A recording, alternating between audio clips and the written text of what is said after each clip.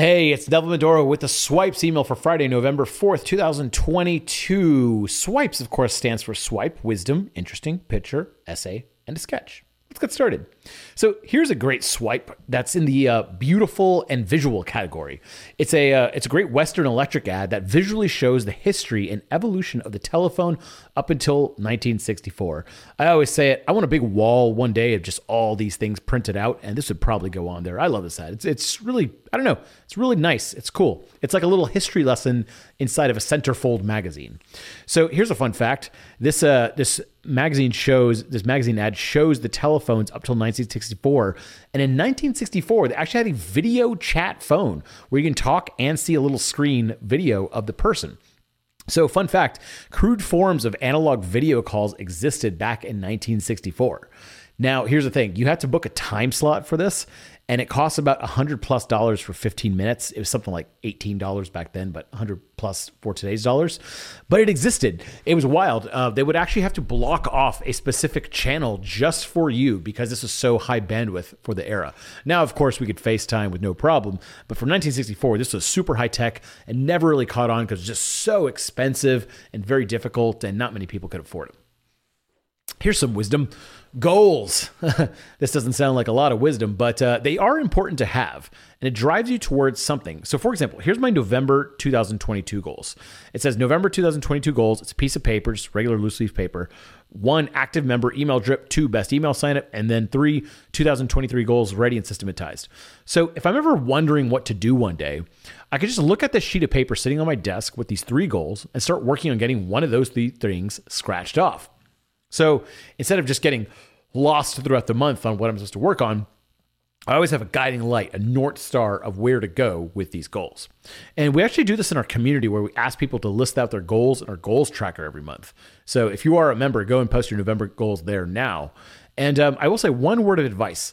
Limit your monthly goals to around 3 major goals. Okay, maybe you could put 4, maybe you could put 5. It's not going to kill you. But I will say that most of the time when I get these done, it's about 3 goals. Any more and the list becomes daunting. And if you list out 10 goals, I bet you don't really need to have all 10 of those goals done in that month. And the problem is, you can make it this big, giant, scary list of goals if you have like 20 things on there. And that means, you know what? You're going to get nothing done. So it's best to have 3 solid major goals for a month. And feel free to respond to this email with your November goals. Also, if you want to respond to this email with, I want to chat, if you want to chat with me for 10 minutes, every Wednesday and Friday, I do calls with people from the email newsletter just to see what they're up to. There's no sales pitch or anything, just talking. So respond, I want to chat for that. Here's something interesting. Here's a graphic showing all the hidden work that goes into writing and sending emails to a large number of people, much like the Swipes email. And that includes strategy, research, copywriting, editing, approvals, list building, list management, deliverability, engagement, template design, template creation, collaboration, engineering, device testing, translation, localization, landing page design, data analysis, and a lot more. So it is kind of funny. I was part of this company called The Hustle.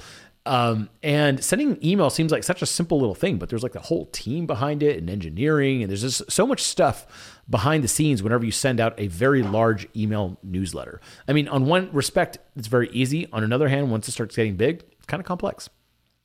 Here's a fun picture, and I don't know if this helps you, but I found it a nice little moment.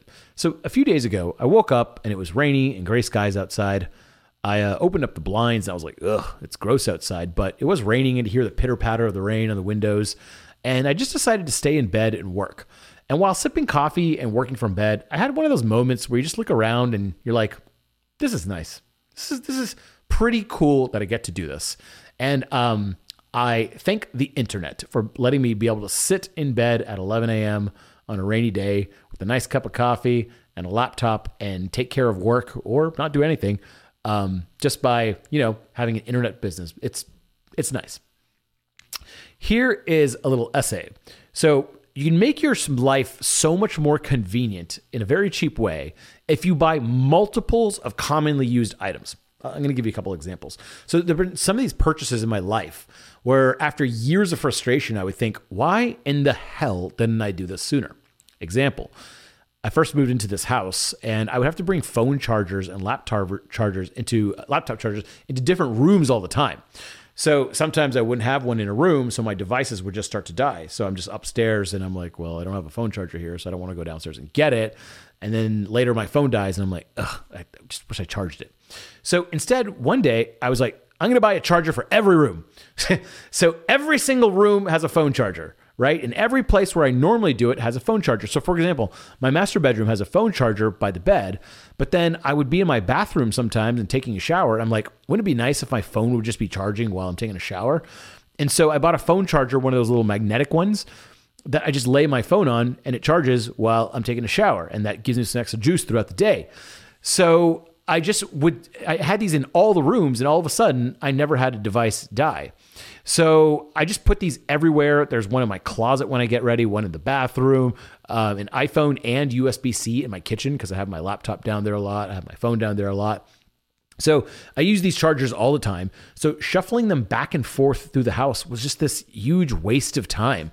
And sometimes I'd be like, where's a charger? And then I go downstairs and go get it and put it there. And then later I try to charge something downstairs. And I'm like, damn it, where's the charger? So spending like $100 and just pimping my house out with chargers was a massive, massive help. Here's another example.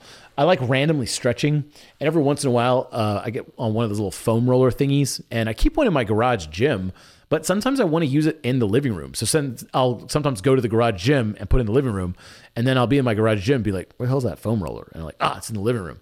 And then sometimes I want to use it upstairs in my master bedroom, but I don't have it. Then I have to go downstairs, so I just don't stretch. So that's not optimal. So in a flash of utter brilliance, because I'm Einstein over here, how dumb am I to just figure this out? I bought 3 of them. So I just put one in every room where I normally would use one of the foam rollers. So that way I never have to like find one. And each one of them costs like, I don't know, $15 at most. So it's not a very expensive purchase and it just makes your life infinitely better.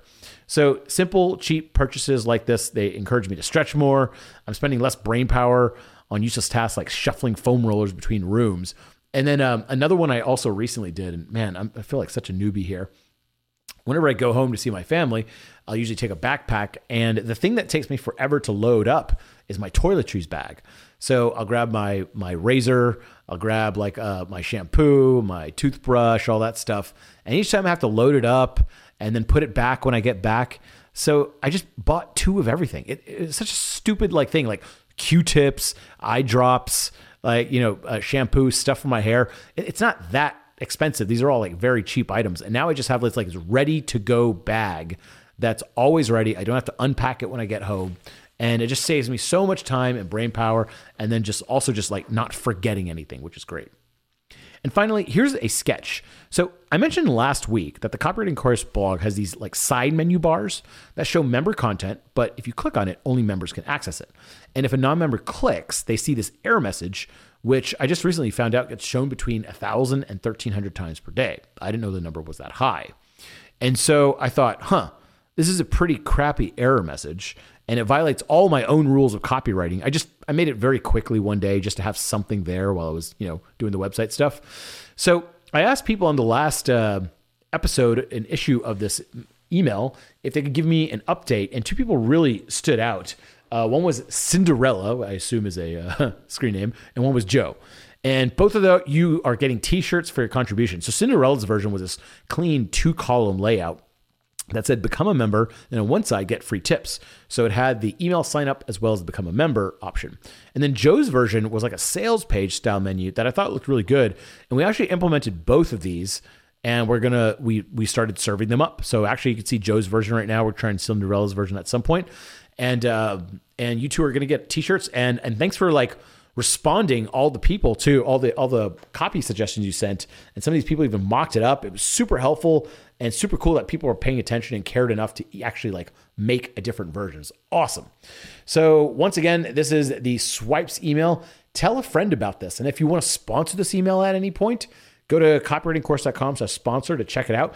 Get in front of 56,000 roughly copywriters, business owners, marketers that you can get in front of. We've done it many times, and our advertisers have come back multiple times. So check it out. Anyways, my name is Neville Medora, and I will talk to you later.